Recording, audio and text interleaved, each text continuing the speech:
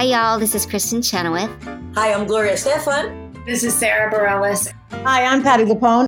This is Lin-Manuel Miranda. You're listening to the Broadway Podcast Network. When you need mealtime inspiration, it's worth shopping Kroger, where you'll find over 30,000 mouth-watering choices that excite your inner foodie. And no matter what tasty choice you make, you'll enjoy our everyday low prices, plus extra ways to save, like digital coupons worth over $600 each week. You can also save up to $1 off per gallon at the pump with fuel points. More savings and more inspiring flavors make shopping Kroger worth it every time. Kroger, fresh for everyone. Fuel restrictions apply. Another day is here, and you're ready for it. What to wear? Check. Breakfast, lunch, and dinner? Check. Planning for what's next and how to save for it? That's where Bank of America can help. For your financial to-dos, Bank of America has experts ready to help get you closer to your goals. Get started at one of our local financial centers or 24/7 in our mobile banking app. Find a location near you at bankofamerica.com/talktous. What would you like the power to do? Mobile banking requires downloading the app and is only available for select devices. Message and data rates may apply. Bank of America N.A., member FDIC.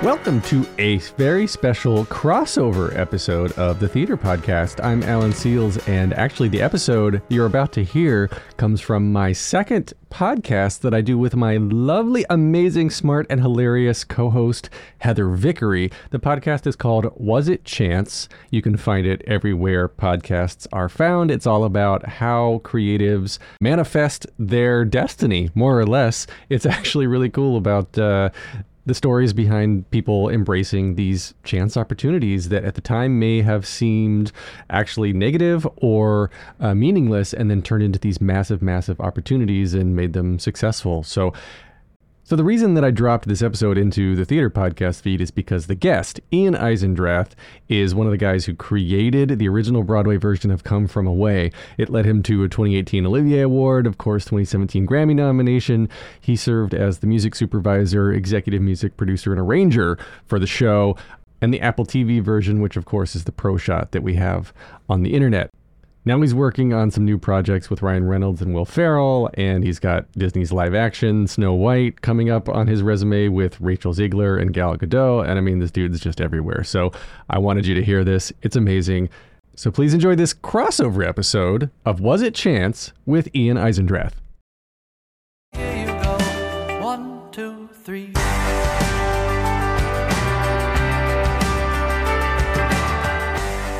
I just want to always have, unlimited fulfilling projects. And it's not about success or money. It's about, I love this and I don't want this to ever end. Starting in college, there was this scarcity complex. And I have it to this day, even though I'm busier than I can handle, to be honest. But there's still this idea of, well, what if I never get to do this again?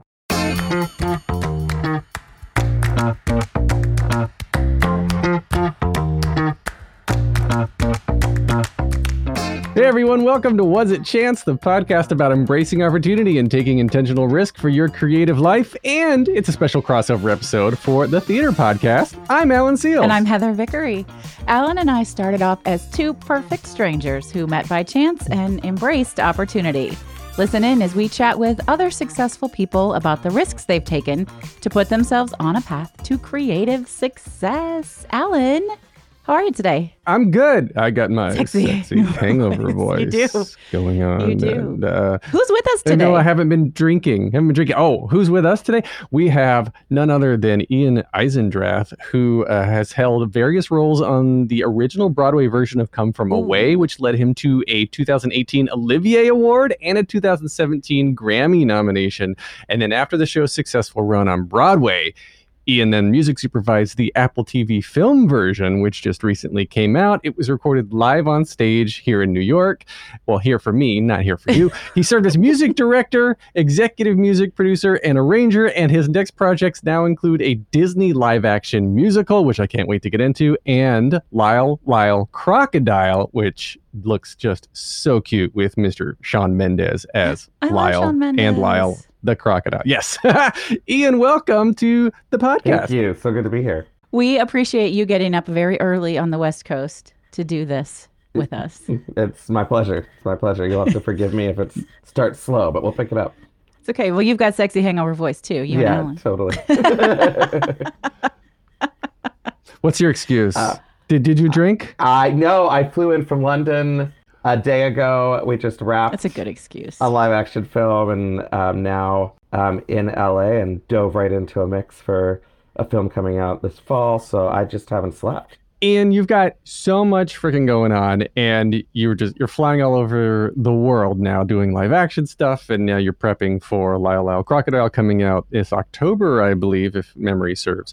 But I want to back up a little bit and start with basically the intro to what got you into music. Was there a specific touchstone, a moment, a chance that all of a sudden you were like, this is speaking to me, I need to follow this path? Yeah, it was really vivid. I was a kid that was like really creative and interested in a lot of things, but definitely had not found a place. And I think my mom was even like a little bit like, what is this kid gonna do? Because he's clearly not like gonna just go hang out and play with friends. But also, I don't think there was any apparent skill, talent, or potential. Maybe I think it was just more like this is someone who clearly has a lot of creativity and decently smart, and there's an intensity to me as a kid. And then I went to see musicals,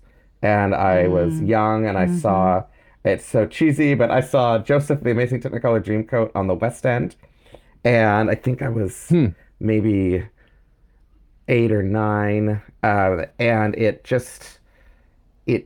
transformed my understanding of what's possible with this thing called music that I loved. I'd seen local theater, and just seeing something at that level at that age, and honestly I think Joseph was perfect because it's not a really challenging piece to engage with. And I was able to, but it's super, think about being a young kid, and it's like, oh my gosh, there's colors, there's lights, there's scenery, there's gigantic orchestration, and, the melodies were catchy and beautiful. And it's just one of those moments where I'm like, okay, this is what I want to do. And there was a really, really excellent local theater scene in Olympia, Washington, where I grew up. Like shockingly amazing when I look back on it, because there was this semi-professional theater, semi-professional because they would use some non-union actors and also use union actors, but they really did high-level work. The production values were really excellent. They would do really adventurous, challenging plays and musicals. And so I got to go. This Fifth Avenue? No, this is in Olympia. So Fifth this Avenue is called Theater? Harlequin Productions. And just, gotcha. it was a theater that existed in town. And then there was this thing called Capitol Playhouse. And Capitol Playhouse was this very intense, maybe too intense, training ground for young theater artists. And we would sign up for a summer camp, and it wasn't cheap, but you would suddenly be part of this almost professional level production, all made up of kids. Like I look back on it, and like the scenery, the lighting, the costumes, the orchestra, what was expected of us was so high level, sometimes higher level than stuff I encountered in like the very beginning of my professional career. But it was also frightening, because the teachers, directors who I learned so much from were also really demanding, really intense, probably wanted to be working with adults at times because they had such a clear vision and a clear sense of what this could be. But that really benefited us because it challenged us. And I remember being 10 years old. They did like a stunt casting thing. I think they saw that I had some potential, and they're like, we're going to cast you as Coco, who is the lead in The Mikado. And, everyone else was 16, 15 that were playing the leading parts. But I got to be in that. And then I just remember week 2 watching the music director, a man named Joseph Goodrich, who still is in New York and doing cabaret work and singing and writing and opera. And he was just this phenomenal talent. And I watched him do his job as music director. And I was like, oh, that's me. And so I'm 10 years old. I see this guy. He wears all the hats I want to wear. I think he is probably in college at this point, if not just graduated. And I love that he was the person bringing together everything that had to do with music, storytelling, acting, overall, just how the show is going to flow. And obviously, a music director is not responsible for the acting per se, but you end up touching it so much. It's like, oh, this is the person in the center of it all. And literally in the orchestra pit. And so right then at age 10, I was like, this is what I'm going to do. And I inappropriately started music directing things, like starting at, schools. You're like, I'm going to take your job now. Yeah, well, I did. I started at schools. I started just sort of asking every opportunity to music direct possible. And I also started directing just because I was like, well, I want to do this too. And when I was 14, this Harlequin Productions, I might have been 15, which was this semi-professional theater, I just wrote to them and I said, hey, I would really love to be your music director for this upcoming musical, which I look back and was like so precocious. And the really lovely artistic director had sort of seen me grow up. She was like, you know what? Let's do this. And so for all of high school, I actually ended up having a part-time that felt like full-time job being the resident music director at Harlequin Productions, where I was working with adults, professionals, doing some really challenging musicals like Assassins and Pippin, The Mystery of Edwin Drood, Pump Boys and Dinettes, creating new shows. And, it was this magical time for me because I didn't know to be afraid. And all I knew to do was just do. Did you already have any background with playing any instruments or reading music or anything? Because it sounds like you went to see Joseph when you were 8 or 9, and then started performing as an actor when you were 10, right. and then inappropriately taking over musical direction. But at some point there was I actually started in there. Yeah, I started in piano at age 7. That was always an intense area of study for me. And I also immediately after that first experience where I'm like, I'm going to be a music director, I started in weekly voice lessons and theory and, just sort of learned everything I could. I love that you said I didn't know to be scared. What's so profound? I have 4 children. Listeners know that. How old are they? Me talk about it. No, I have 3. My oldest, do you have 3? I have 17, 16, 12, and 9. Oh, wow. And some of them are innately scared, and some of them don't know to be scared. And I'm wondering if you were just born with it, or was it maybe? Well, I mean, look, were you just born with it, or did your parents guide Right. you down that sort of no fear path? Well, 2 things. I connect with what you're saying because my 3 kids are 10, 13, and 16. And something that I have grieved was like the moment that I experienced my first child sort of start to become shy, and I'm not even going to say afraid, but aware of themselves in a way that is like you're saying, it's innate. And I think I went through the same process. I think that I think my parents did really encourage me, and I know they did, and believe in me. And my dad was this tennis coach who loved musicals and music, and he'd actually studied dance at UCLA with my mom, who'd done her master's work in modern dance. And so there was absolutely a fearlessness about the arts, and like no one was like, oh, by the way, this is unstable. Nice. To a fault probably. But then, so I was fearless, but I very much, for me, when I went to college was the day that fear, awareness that you are not the only fish in the pond, it consumed me.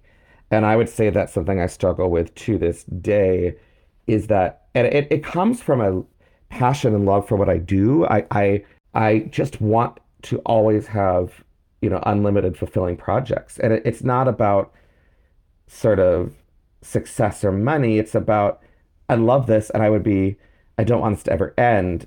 And I think that, starting in college, there was this scarcity complex. And I have it to this day, even though I'm busier than I can handle, to be honest. But there's still this idea of, well, what if I never get to do this again? I walked into the mix stage at Sony. We are doing a giant film called Spirited, which is starring Will Ferrell, Ryan Reynolds, Octavia Spencer. I'm the executive music director. We've been working on it for a year and a half. And that was the first day on the mix stage. And there's so much work to do. But that was my first thing is, oh my gosh, I don't ever want this mix to end, because there's these incredible people I get to work with, which I derive a lot of joy from the team around me. That's like, I think one of the main reasons I'm there. And then just the level of work and the precision. And so I am now afraid, I would say. And it's something I'm always working on in my life. But as a young person, it really served me that I wasn't. That's interesting to me. So my whole work, my professional work, is around embracing our fear and making brave choices versus attempting to be fearless. And I so honor that you feel that fear. You know, when we have so much passion and love for something, it induces fear for just what you said, like, I don't want to lose this. But also, I think it informs how you go all in and why you're so busy. Yeah, no, I agree. And look, it's like, as we all know, balance in life is so challenging. And I acknowledge I'm too busy. And some of that is probably driven a little bit by the desire to just keep doing this and always do this. But you're right. I don't agree in that phrase, there's no love in fear, because I actually think there's a lot of love in fear. Yeah. And I love that you're saying embracing it, because like, if I didn't have that, yes, I would be passionate. Yes, I would, I think, do great work. But there's that driver. It's like, as you said, fear can actually be something that helps us push a little further than we might if we didn't have that sense of how special something is, how limited something is, how unrepeatable something is. I just left London. I lived there for 6.5 months, and I was so aware as I took off and looked out at like just the beautiful English country. I'm like, wow, I will most likely be back here soon, but it won't be that.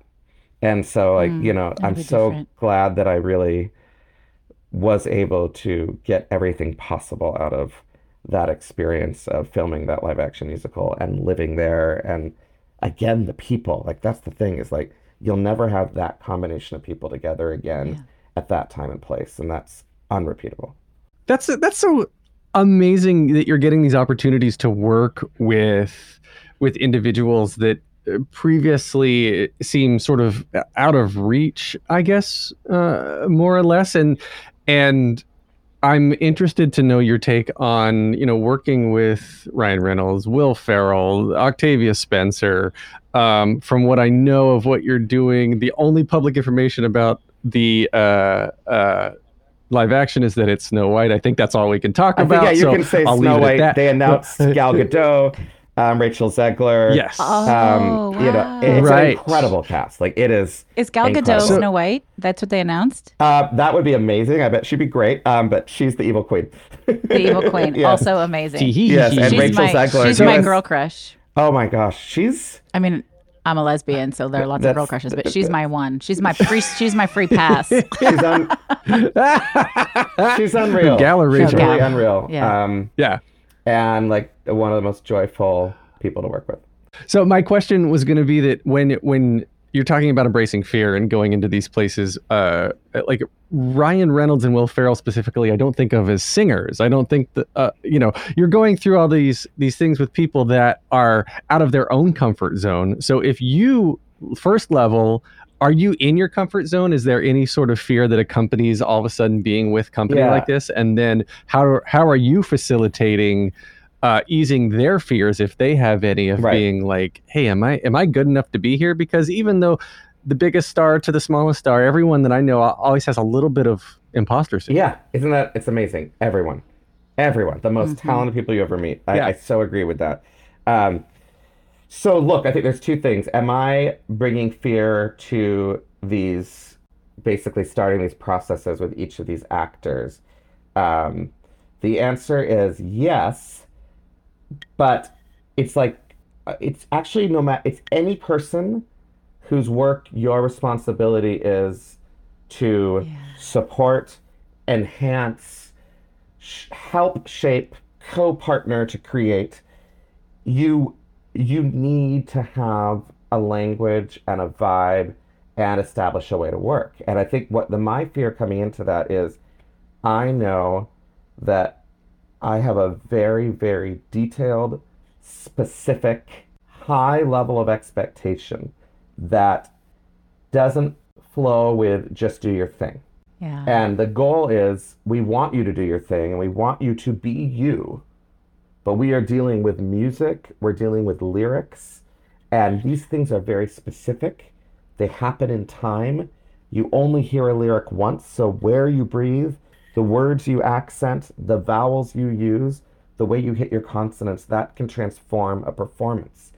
So for me, it's like, I'm always afraid of like, it's a very younger part of me that's like, are they going to trust me? Are they going to like me? Are they going to be willing to go on this journey with me? And I know, and I've been told by people I work with that I, am probably more demanding and get in there and ask for more detail, precision, specificity than most. And, like someone like Ryan Reynolds, that made me, and Will Ferrell, it's like, are they going to be like, dude, I'm Ryan Reynolds, I'm Will Ferrell, like, chill out. You're lucky that I'm singing. Octavia Spencer, Will Ferrell, and Ryan Reynolds, it's like they don't have to do this. And they could very much, and Gal Gadot's the same thing, be like, yeah, I'm not going to sing that. Like, I'm the movie star, and you guys are going to wrap the songs around me, which of course we aim to do.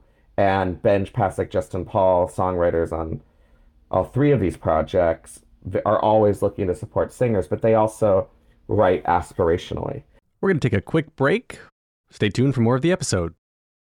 And now we're back. And so, like with each of them, it was a different encounter where it's like, how do you balance sort of setting the bar, casting the vision of what you're expecting, but also not intimidating them? And I would say, each of them had their own process. Ryan is just such a, he's just such a boss, because he was just like, look, Ian, I don't have a lot of time, but I need to learn how to sing, and I only need to learn how to sing these songs. Like, I'm not ever looking to sing again. Wow. But like, to his credit, he took on that task. We would meet on Zoom weekly, and then we had 2 full weeks of rehearsal where we did 4 to 5 hours of singing together every day. And then we had recording sessions, and we're on set. And like, he got in there, he saw the assignment, he sensed the assignment, and he executed. And it reminds me of the empire that he runs. It's like why he can do that. Like my favorite image is him on set dealing with like a phone call about his maximum effort, production company, his cell phone company, his football team, the choreography being given to him, me asking him to do something vocally, the director asking him, and he's just like, yep, got it. And then he delivers. Just did ADR with him yesterday, which is when you go back and like record some words and notes that don't totally match picture. And I scheduled 4 hours plus another session. He was like, okay, guys, let's do this. And in 2 hours, we're out. So that's Ryan. And I think that he really did take on singing, and he really, really has a natural talent for it. And I think people are really impressed and surprised. He also had a vocal teacher. So like my role is much more in the coaching of the performance and getting the stuff we need from him, and shaping that and producing those vocal sessions and all that. He also worked with Liz Kaplan, who's a master voice teacher. Yes, and the best.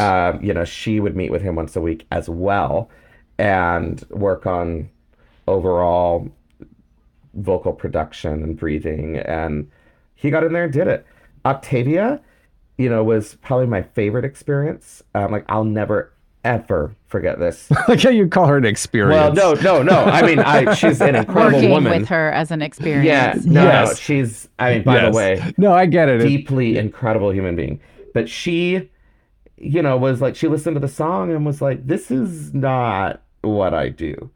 And she is someone who, like what she's talked about, I think she started in a place of passion and fear and, really wanted to just like figure out a way to get through this without having to sort of completely make herself vulnerable and unpack her instrument and sing notes that she did not believe existed. And we approached it very much like a monologue on pitch. And we made this agreement that, look, if this doesn't work in a month, like, yeah, the song can be rewritten, and Benj and Justin will totally put it, in your register in a place that you want to sing. But would you, through your vocal coaching, voice training with Eric Vitro, and then the song coaching, performance training, which also, dips into vocal training too, but Eric and I sort of work parallel to end up with the results that we end up with. Would you just like go on this ride and like first take this incredible lyric, this incredible moment, and deliver it as a monologue? There's no better actor in the world than Octavia Spencer. And like her singing it or just sang it as a monologue, like that would have been enough. And then it was like, okay, so now I'm just going to play the piano chords underneath you, and it's just going to be like scoring. And that sort of started to take on this like vocal lyricism, still speech, but you felt like a little more of the arc. And then I said, okay, now we're going to add the rhythms. Don't over add the rhythms because we want it to feel natural. We want it to feel you, but this now exists in time. And then in a completely separate, non-acting approach, we're just going to sing the notes so like you learn them technically. And we really separated all the elements, and she was amazing and came at it each day, willing and fresh and very vulnerable, because this is a hard song.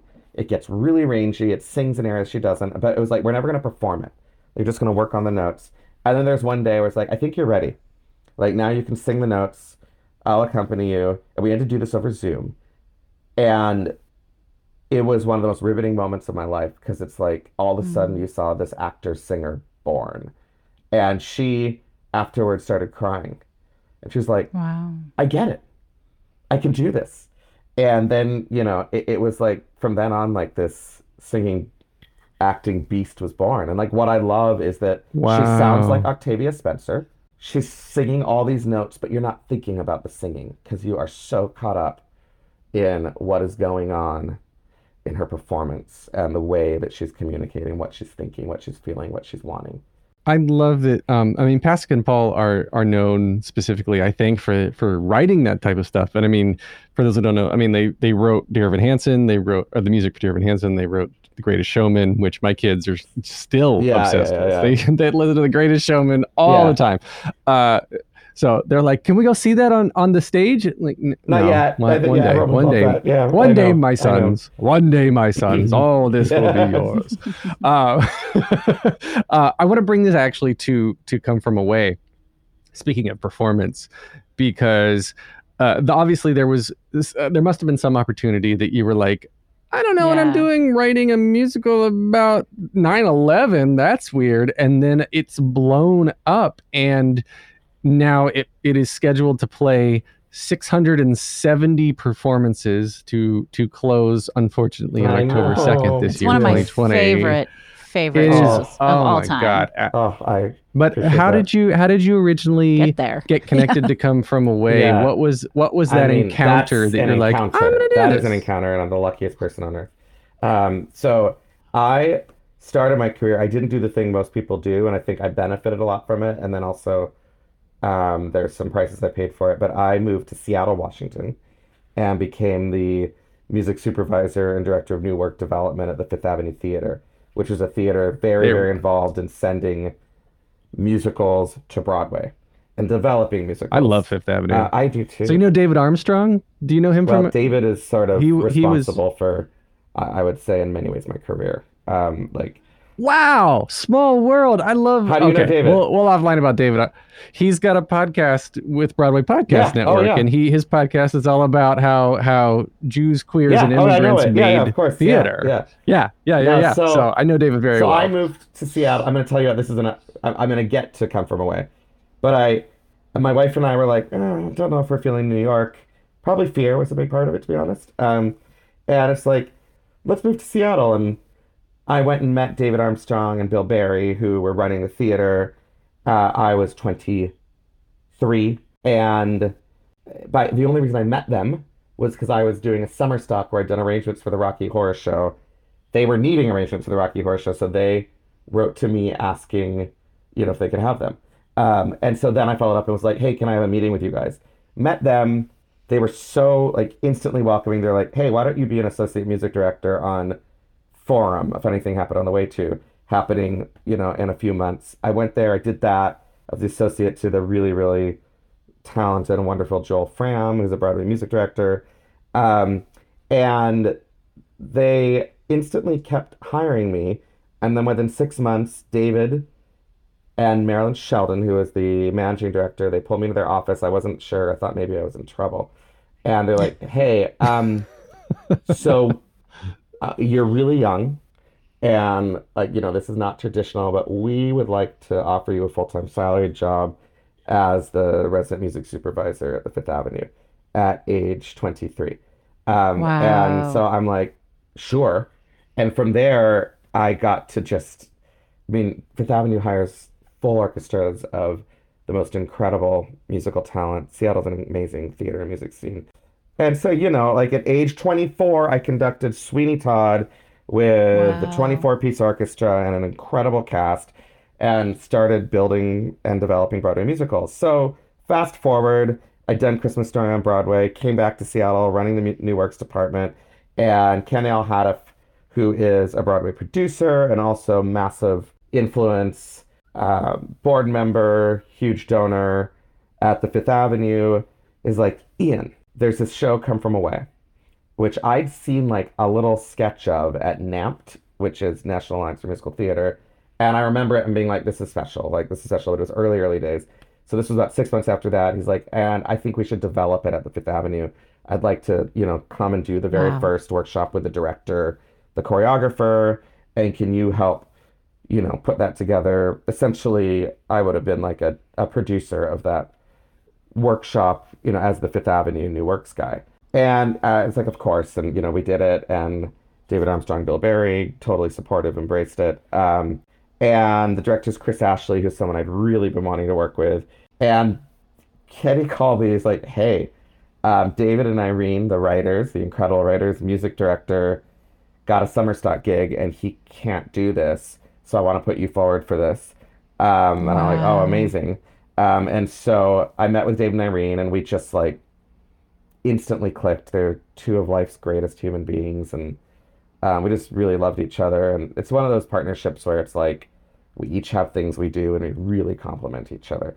All of a sudden, I was the music supervisor, music director, arranger for this 3-week workshop. And you're right. The idea of like a musical, we don't call it a 9/11 musical. We call it a 9/12 musical because it's really about what happened after 9/11. Yes. But everyone else thinks it was a 9/11 musical. And everyone's so skeptical. And the commercial producers, Sue Frost, Randy Adams, Kenny, and Marlene Al-Haddaf, they're like, look, we just want to do this because it's beautiful. If it ends up playing regionally, that's a win. If it ends up having like a very, very quick professional run at a nonprofit in New York, that would be incredible. And so we do this workshop. Chris starts working on it. Kelly starts working on it. I start working on it. This was the first like, hey, let's do this with 12 actors. One day, Chris and Kelly drag out a bunch of chairs. What would it be like if our set piece was only chairs and tables? We stage the first 20 minutes.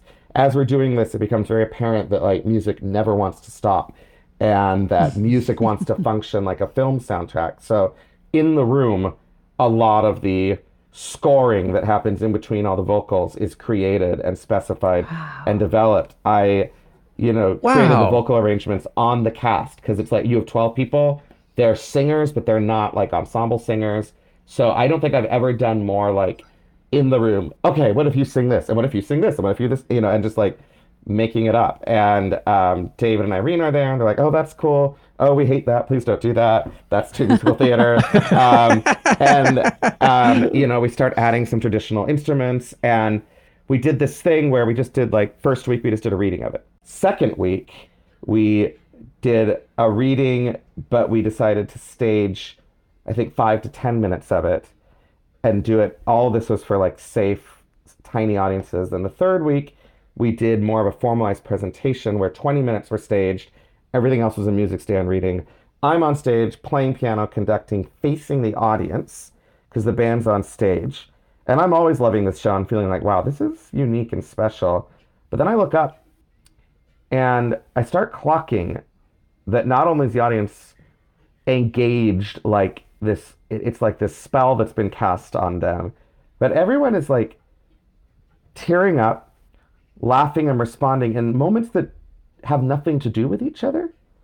And it was like, oh, they're all running their own script for that week, having their own really specific experiences that many of them have not been able to even approach. The number of people who were 9/11 survivors, who lost people in 9/11, who were profoundly impacted, that have come up after the show and said, I have not been able to think about this or approach it since it happened. This was the first safe space I could be in where I could actually process and feel those feelings. There were people who were in the Pentagon standing feet away from where the plane hit and watched like half of their office go away, that saw the show, and this was the thing that helped them heal. Not to mention, even if you don't have a 9/11 experience, we all have an experience of Everyone does. something suddenly changing, suddenly putting us in a place of the unknown and fear and chaos and tragedy. And it's just like, it was just so clear that this material connects to the audience. And from then on, it was like we were on this very well protected but constant development path, from a first production at La Jolla Playhouse to the next production at Seattle Rep, to the next production at the Ford's Theater, to an out-of-town commercial tryout in Toronto, to Broadway, by way of stopping in Newfoundland and doing the show as a concert for the people whose story and often words the were telling. actual Oh, I have people. chills. In the ice rink. Yeah. And like I'll never forget that moment. So Come From Away has been a dream, you know, and then we do it, we set it up around the world, pandemic hits, and suddenly we're offered the opportunity to create a new version and do something that will hit living rooms and try to give them the experience of being in the theater, which is interesting because it's like, oh, well, that's just filming the show, you know, in the theater. It's like, actually, it's not, because there's no way that a camera sitting in the house is going to give you the experience of being in the room with the people and like being able to see them and hear each other. And so great care and time went into, how do we get an audience in the midst of COVID? How do we do this so that we can get cameras up close, behind, around, but also do it in 4 days, as opposed to something like Snow White, which just, you know, we filmed for 4 months. And it's, you know, continuing into CGI and VFX for the next 3 months. So it's like all this planning had to happen. And then, you know, the post process was our really wonderful director, Chris Ashley, just looking at hours and hours of footage. I think we had like 8 to 10 cameras filming for 4 days straight. And so basically, like, how do we create the audience experience but get everyone up close? And then on a music side, it's a nightmare, because in a theater, everything can coexist at the same time. But in a film mix, you want to get all the live vocals, but those have to be totally silent. Like, everything around them has to be silent. You're not on a soundstage. You need everything on multi-track. Oh my gosh. And then you have to we have live instruments on stage. We have pre-recorded band checks. Come From Away, like, my favorite thing about it is like the ensemble vocals function like score as well. So they are often singing while people are speaking, or lead vocalists are singing, and they're always providing this orchestration. In addition to the orchestration, we had to get that separately. So there's just a lot of work involved in how to record, how to capture, how to film, then also to get a full couple run-throughs with the audience so that we can get the audience response. And it was fascinating. We had to all live in a hotel for 30 days. Couldn't leave, couldn't go home. And for me, it was an interesting time because I had already agreed and started Spirited, which was filming basically, or starting rehearsals the last day of Come From Away shooting. So it's this time of like prepping for a big movie musical and also figuring out how to do this really unique beast of a theater piece for film. And didn't you get the original cast back together for the first time since opening? It was most, it wasn't know. all of the original cast, because something that was decided, which I think, it's tough. It was impossible to decide who should play these roles.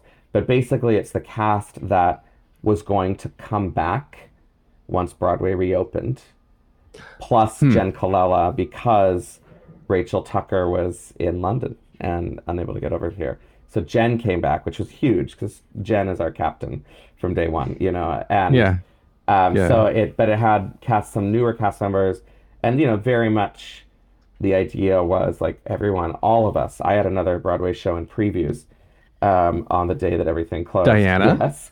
And that we all went home and everyone was out of work. So the idea was, well, we can't, we need to stay loyal to and support the cast that is going to be coming back and that lost their work. And they're Ian, was amazing. Josh Breckenridge involved in that at Oh, all? I love Josh. I yeah, love Josh. we interviewed Josh months ago. Oh, great. You got to work with him. He was. He is one of our 6 standbys who's been with us from day one. And they are the reason the show can play the way it plays, because there's generally someone out. And these 6 people have to learn these crazy tracks that are not ensemble tracks or one oh, I'm playing a lead and I just sing these songs. It's like the math and the choreography and the vocal tracks and the timing that these people have to learn for up to 6 different tracks is remarkable. All right, one more quick break. Hang on a second. All right, here's the rest of the episode. So, Ian, what is the next chance that you think you are going to take? What's something that you're evaluating right now? I'm nervous, I'm fearful, but I think I'm going to do it. Can you give us a hint? I can give you a hint. There is a project that was offered to me that would take me out of town for quite a bit of time. And it feels like a really, really big commitment. I love big commitments, but it's years. Wow. And so it's all in process, and we'll see where it lands, but I am willing to take that risk because I think it might be something that's really, really sort of groundbreaking. That's exciting. That was The Greatest Showman 2, Frozen 3. Exactly. It was one of my questions, though, for you, Ian, was how do you decide which opportunities to follow and which ones don't feel right? Is there some sort of gut intuition? Is it who's on the project? How do you decide? It's got intuition. It's A, am I the right person for this? B, and it doesn't have to be that I have to have done it before, but just am I, there are a couple things that have been offered that I'm that'd be really fun, but I know there's going to be someone that's their thing and that's not my thing. And then, I'm always drawn things at the high level.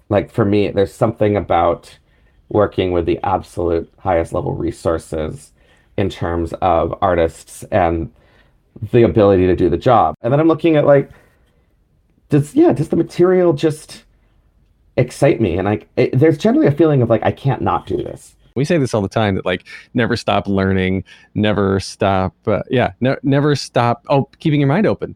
Yeah, I mean that's been my favorite thing about what I do is travel, not travel in terms of vacation travel, but just living in other cities and cultures. Yeah, I love that. That's beautiful. Well, I don't want to take up any more of your time. We need to let you go because God, I want to talk to you forever. You guys, it was just a joy to talk to you at any time. Thank you so much. It was so fun. Take care.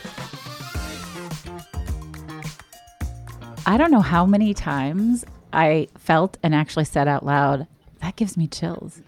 There were so many moments where Ian is experiencing something that is so life-changing and so unique and so incredible. And he shares it in a way that I'm oh, wow.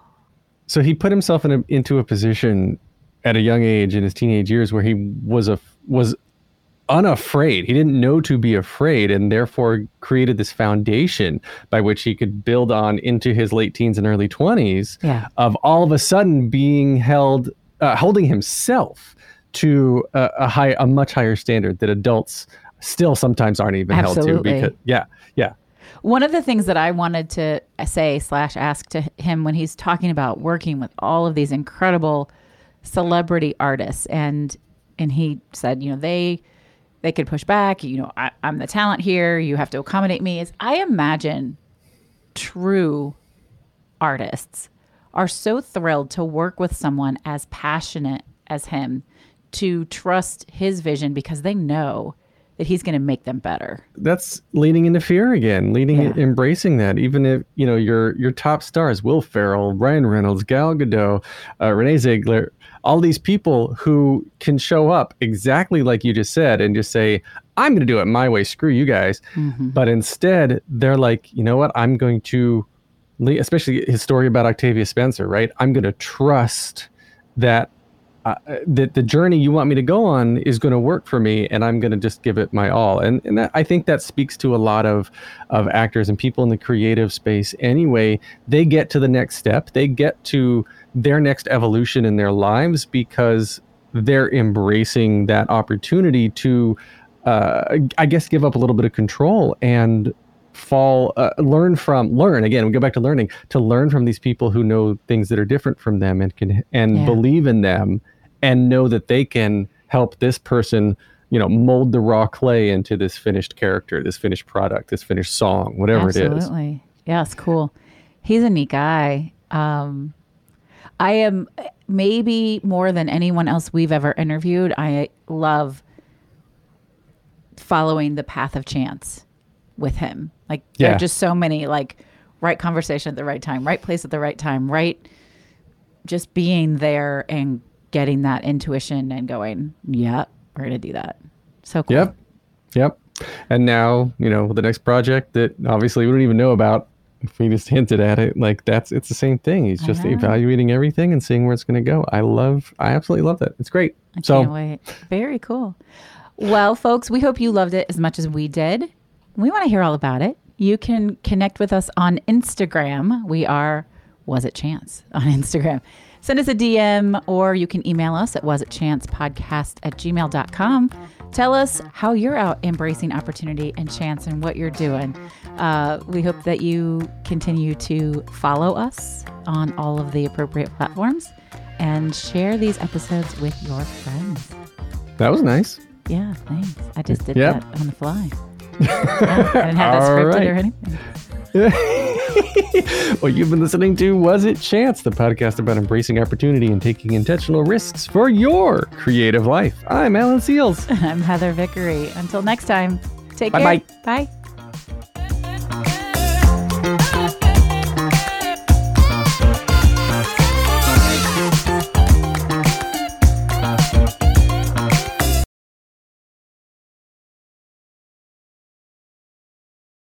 Hey, it's Leslie Odom Jr. here on the Broadway Podcast Network to tell you about the Rise Theater Directory, a program of Maestro Music. Rise is a national online resource designed to connect and empower backstage and administrative and creative theater professionals from underrepresented backgrounds.